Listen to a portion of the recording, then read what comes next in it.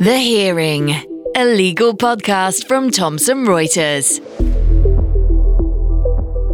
When I started out in the legal profession, the percentage of practicing barristers who were women was probably about 4 to 5%. Now, things have changed dramatically since then, but yes, I think one's gender did. It wasn't so much a disadvantage, but it just meant that one had to try harder and work harder than the men. But later on, I have a sneaking suspicion that it was an advantage. Hello listeners, it is Yasmin. Happy New Year, and I hope you had a lovely Christmas, as best as can be expected in the current circumstances, and I'm hoping that 2021 will be a better year for all of us. Well, we can start by helping you in that regard because we have a fantastic guest lined up for you. I was hugely excited when this guest, PA, agreed that she would come and speak to us on the Hearing podcast. The next guest is Lady Hale. And I remember I texted a couple of friends because I was so excited to interview Lady Hale. And I asked them, what would you ask her? Well, they weren't terribly helpful. They said, oh gosh, we'd be too nervous and too starstruck. We wouldn't know what to say. Well, let me tell you, in this interview, you'll probably hear I was a little bit nervous and I was very starstruck. Why? Well, it's Lady Hale. She is a legal trailblazer. She was the first woman to be appointed to the Law Commission. She was the first female law lord and the first female president of the Supreme Court. Of course I was nervous, but she was absolutely charming. She spoke about many things, including her legal career, the barriers that she faced, some standout moments, the judgments she's proud of, and of course, her brooches. So tune in and listen to this fab interview. The Hearing. So, Lady Hale, thank you so much for joining us on the Hearing podcast.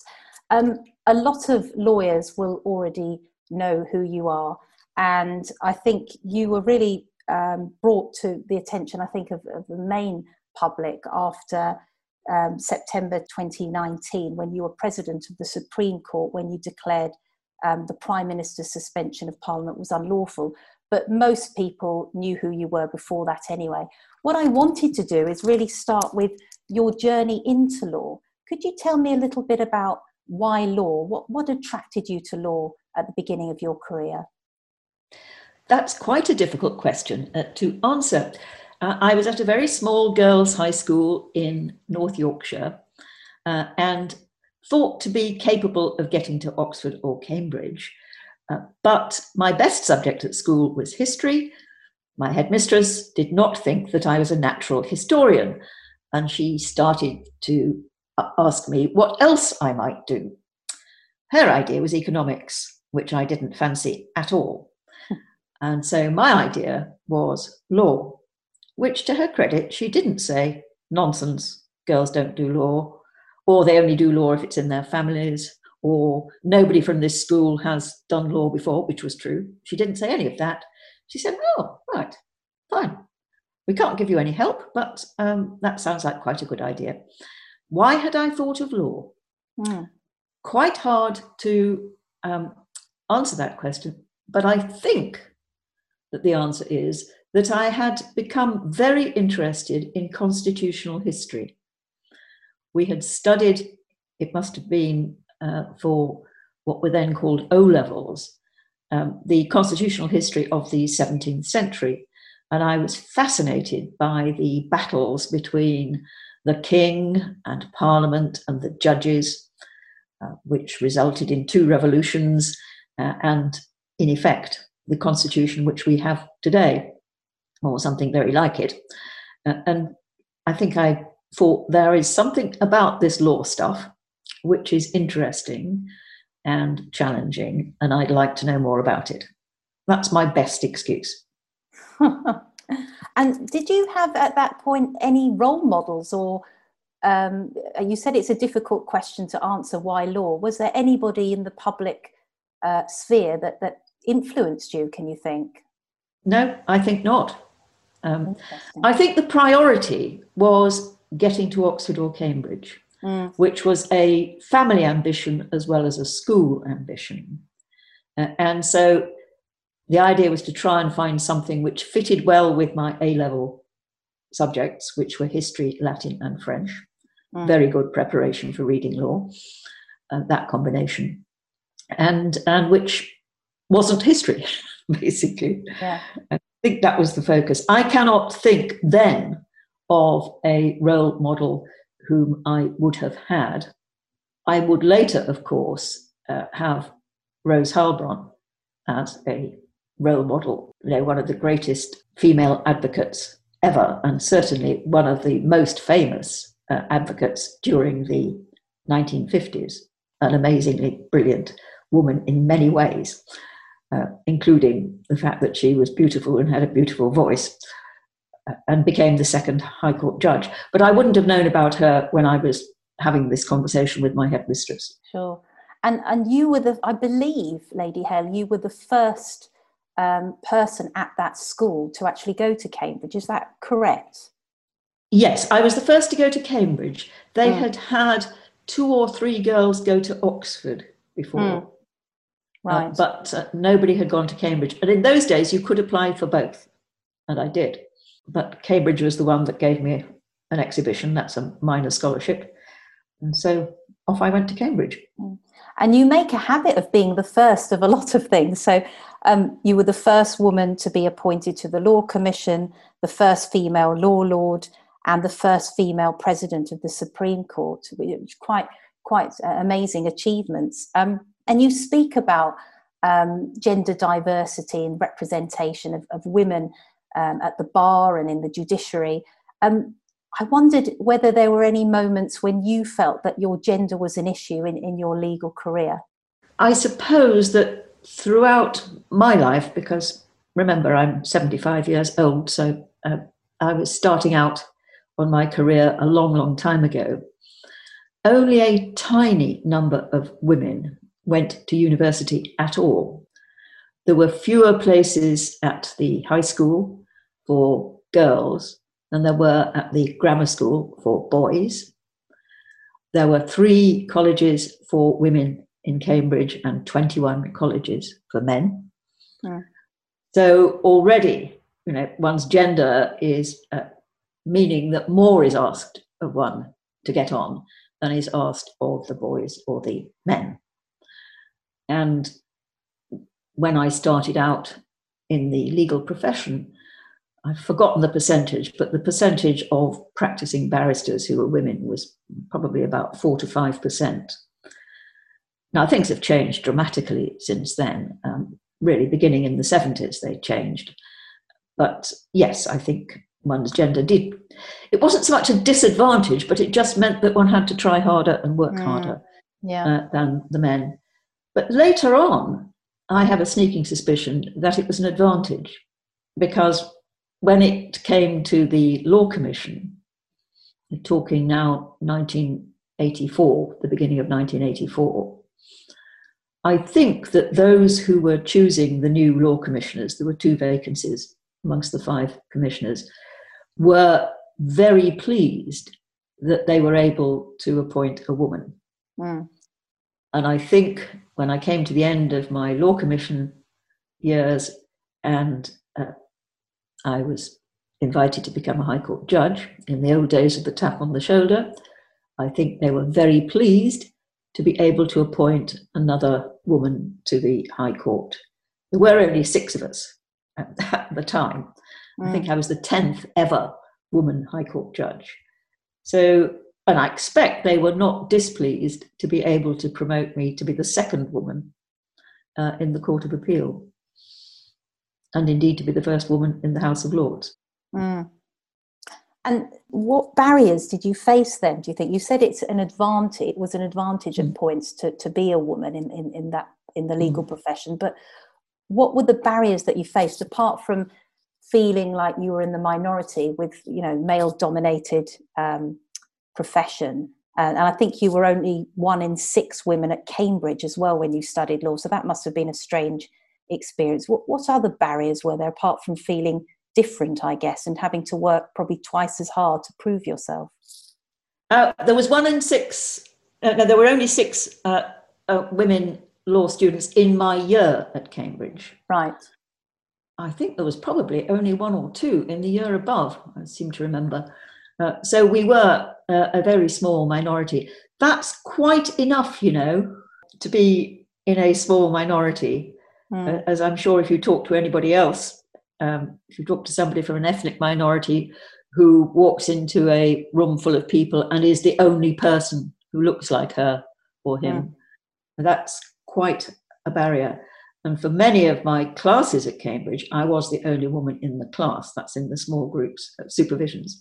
Yeah. Except, of course, with our supervisor in family law, who decided that he'd better have all the women together. I don't know why he wanted all the women rather than having a mixed group. And what do you think it would make it easier for women and people from non-traditional backgrounds to thrive in their legal career? The main thing for thriving in a legal career is to enjoy it and work hard at it, be the best you possibly can at what you're doing. That's the advice I always give to people starting out. Because if you enjoy it, you'll work hard at it. And if you work hard at it, you'll be the best that you can. And that's what's needed for a successful career of any sort, but particularly in the law. And the other thing is, the law is nothing like as male-dominated as it was when I started out. I mean, it really isn't. In fact, there are more solicitors who are women than there are men. About 50-50 at the bar. Well, starting out at the bar, the problem is always attrition in the senior ranks. Absolutely, yeah. Both of solicitors, barristers, and judges, and that's a problem for all professions. And what can be done about that? I mean, I know you've spoken about objecting to positive discrimination. I think you said, no one wants to feel that they got the job in any other way than their own merits. What can we do? Is it just time for things to change naturally, or do you have any other ideas of what we can do to change that? Well, time is a help, but I think there are other things as well. I do object is putting it a bit strongly, but I do not favour positive discrimination in the sense of choosing somebody who is less well qualified for the work over somebody who is better qualified, simply because of their protected characteristic, whether it's gender or ethnicity or whatever. I don't favour that.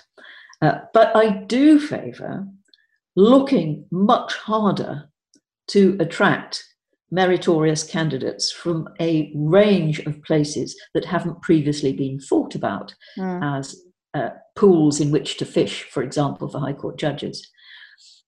I also favour recognising that there's a problem and trying to think of creative ways of doing something about it. As I say, one is fishing in wider pools, another is having open and transparent selection processes, another is thinking very hard about what your selection processes are and whether they actually favour traditional candidates when they don't need to. Another is thinking very hard about what you mean by merit. All of those things, you can make a big difference, and big differences are being made. Absolutely. No, that's really helpful. And I'm looking at, you've had such a massive impact in the legal profession.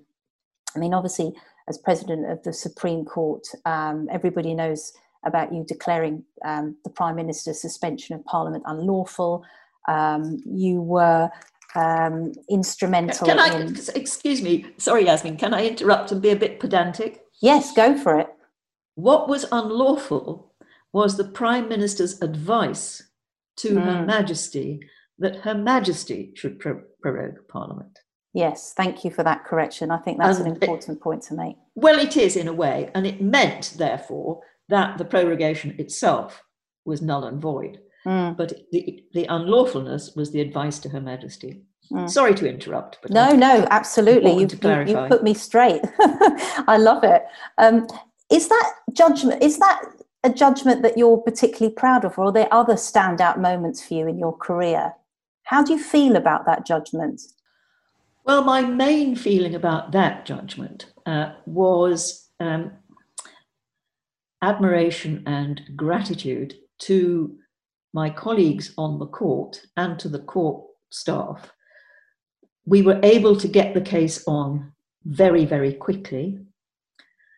We were able to sit a full bench of 11 justices. That's the maximum number that serving justices that could sit. We were able to get the judgment out. We finished the hearing on the Thursday and we got the judgment out on the Tuesday morning. Now, that is fast work.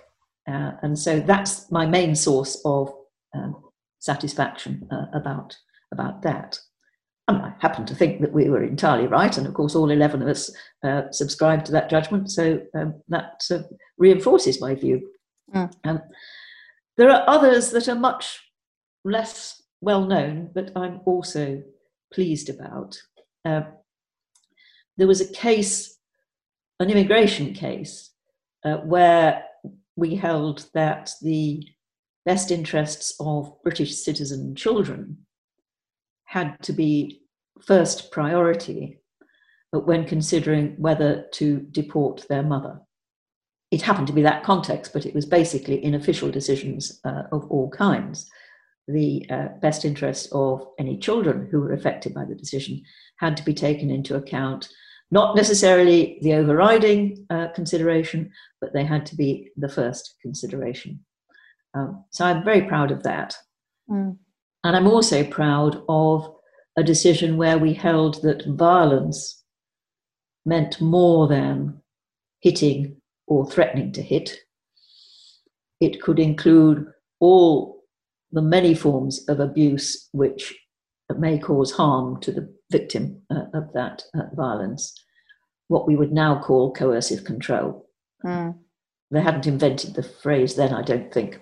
So that had a knock-on effect, obviously, in domestic violence remedies and in homelessness, and many contexts where that concept was used. Of course, the whole world knows about it now because of the Archers, but they didn't know about it. I was just about to mention the Archers, actually, because I think so many people after those episodes rang Refuge and other organisations which help predominantly women get out of abusive relationships, because they recognised, didn't they, that actually what they were experiencing was a form of domestic violence. So the Archers has got a lot of people, it really brought it to their attention, didn't it? It really did. And the great thing about it was that the listeners knew what was happening. They could see that Rob was bit by bit depriving Helen of her agency and her self-esteem and basically her power. The neighbours, the family and friends couldn't see it because they didn't see what we heard. And that, of course, is part of the problem with something like that. And I think it was even more powerful because it was radio as well. We couldn't see it, but there was something really palpable about, that experience. And we felt that we were with Helen. I did anyway. I thought it was an amazing storyline, the way they developed it over, it was, I think, over 3-4 months or something. Oh, or yes. Longer. And of course, the aftermath went on for even longer. So it was very good. The Archers does sometimes do some good stuff, doesn't it? It does. So I take it you're a fan then? Well, I have listened to it a lot when I was young. I then probably had a spell of not listening to it, then went back to it. And of course, you can pick up where the same characters are there, they're just a bit older and behaving slightly differently because they move with the times just as we move with the times. So it's one of these programs that it's quite easy to be addicted to, but also there have been occasions when I have not listened to it. I do listen to it now, mostly. Yeah. So I know what their current storyline is. Yes.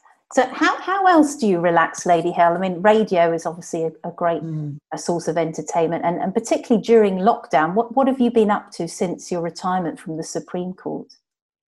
Well, I was going to do all sorts of things, as you can imagine. I got several foreign conferences or lectures arranged, some of them as far away as New Zealand or California. So I was looking forward to all of that. I'd got lots of other sorts of events, lectures, conferences, festivals of one sort or another. And then most of them were either cancelled or postponed until gradually people have started to do things remotely that they would normally do face to face, but like something like this. And so there are now quite a few of those events which are most enjoyable to do and keep the mind occupied. But my main distraction during lockdown has been writing my memoirs. Oh, when are they out then? Later this year, I trust. Excellent. So that's keeping you busy then? Well, it has kept me busy. It goes in fits and starts. You do a first draft and then you get the editor's comments back and then you work through those, which is what I'm doing at the moment. But it does keep me busy. And various other little bits and bobs of writing or thinking or whatever. So that's how I've been spending my time professionally. But I wouldn't call that leisure, although I enjoy it. So perhaps it is leisure. Perhaps everything you enjoy is leisure, in which case most of life. Yes. And can you give us a sneak preview of any part in the memoir, anything that you'd like to share, or is it kept under wraps? Well, I'm not going to be dishing any sort of gossipy dirt on anything. That's not the sort of thing that I want to do.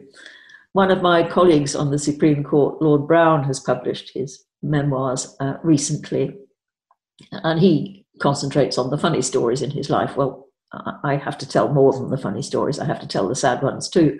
But what I noticed about his book was that if he was saying something nice about somebody, he would name them. But if he was saying something critical about somebody, he wouldn't name them. And I think that's a very decent thing to do. And so I am trying to copy him in that. Yes. So is it a blend of some funny stories and some serious ones as well? Is that the flavour? Oh yes, it is.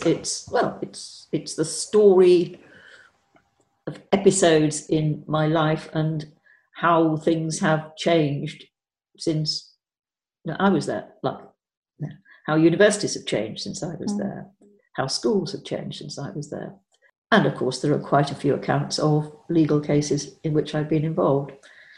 Sometimes the ones I'm proud of, and sometimes the ones I'm perhaps not so proud of.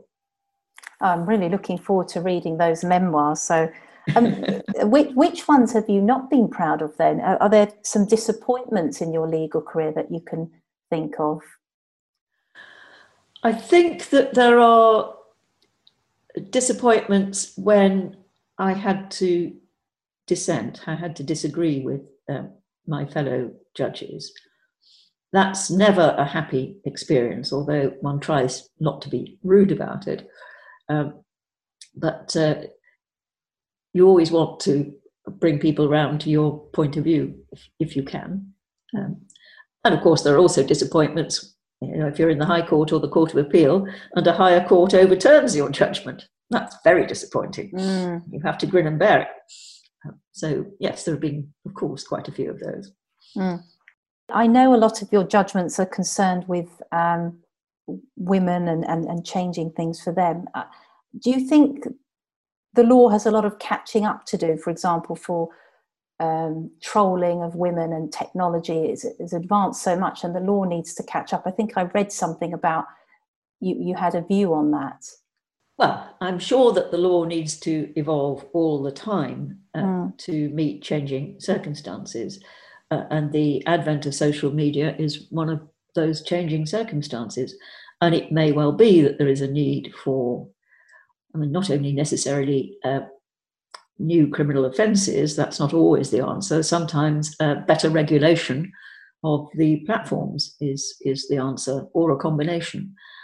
But that's a law reform task. It's not a judging task. And it's best done by people who've got the resources to research the problem, the causes of the problem, think through what the best solution is. The sort of thing we used to do at the Law Commission, rather than judges trying to mend things all by themselves, which they usually can't. Yeah. And I'm jumping around here, but there was a fact I didn't know, actually, that you were also a judge on MasterChef. How did Now, that I wasn't come a about? Oh, well, I thought you were a judge. well, I was a consumer. Oh, that sounds far more fun. Yeah, well, the format, I think it's probably for most programs, but certainly for those that I've watched, is that the contestants cook a meal for a group of consumers. And the program got together a group of prominent women because it was celebrating 100 years since women got the vote. So it must have been in 2018. And I was one of those. And it looks as if you're having a seamless service of a nice lunch. But in fact, of course, it isn't at all like that. It takes hours. They film a little bit of what's going on, and then you have a pause, and then they film another little bit of what's going on, and then they have a pause. So it took ages. And we were expected, of course, to comment on the food on our plates and so on. And the trouble is, I'm far too critical. I was sitting next to Kate Adie, whom I know reasonably well, and she got it exactly right. She was enthusiastic, and she picked out the things that she liked about the food or the presentation, the flavors or whatever. The trouble is, I didn't much like most of the food. I thought it was over elaborate and over decorated, and not as flavory as it ought to have been for that reason. But I tried to be reasonably enthusiastic, but I don't think I've succeeded very well. But it was good. It was a nice experience. I bet, yeah. Are you a bit of a cook then? Is that a passion of yours, or you just like eating? Oh, well, both, of course. We all like eating, don't we? Absolutely. When I was still at the court, my husband used to do the weekday cooking if we weren't going out, and we did go out quite a bit. He did the day-to-day cooking. He was cooker man and shopper man, he used to say. But since I've retired, I've done most of the cooking, and I enjoy it. And I'm determined to cook properly for myself during lockdown, because it's so easy to slip into, I'll just have a pizza or I'll have a sandwich or whatever. And I think it's good to cook a proper meal every day. I'm finding that as well. I'm cooking more and baking more. I don't know what's happening to me, but there's probably more time, and you can structure your time better, I think, when you're probably at home and not rushing to meetings and traveling. And it's quite a nice thing to do, a ritual. And so I'm finding I'm doing that as well. Another thing I'm doing is I'm letting myself go a bit too, because we don't have to dress up. I mean, now we're not seeing each other, are we? We're on. We've just got audio. Are you still wearing your famous brooches in lockdown? That's the question I think the listeners will want to know. Well, if I am being seen, so we're doing this on Zoom, and of course, normally on Zoom you can be seen. I do make a point of wearing a brooch. Have you got one on now? Actually, I don't, because this is audio, so I don't have to have a brooch on. But if it's video, I will have a brooch on. No, I love your brooches. I think the spider brooch is probably my favourite one, definitely. Do you have a favourite brooch? No, I've got an awful lot of brooches, and they tend to migrate onto a particular garment and stay there. So the choice of garment dictates the choice of brooch, which was definitely the case on the prorogation judgment day. It was the dress I chose. I didn't choose the brooch. But I do have quite a few spiders, yes. Is there, before we finish, Lady Hale, is there anything that you think the listeners would find surprising about you? You mean something I'm prepared to share? Well, you can if you want to, yes. Well, when my daughter and I did Relative Values, the Sunday Times piece. Oh, yes, I read that, yeah. One of the questions was, what's surprising? What would other people find surprising about your mother or your daughter? I said about my daughter what heavy weight she could lift, which is true, even though she's smaller than I am.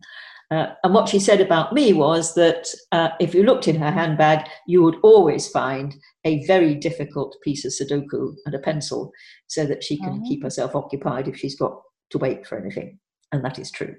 Brilliant.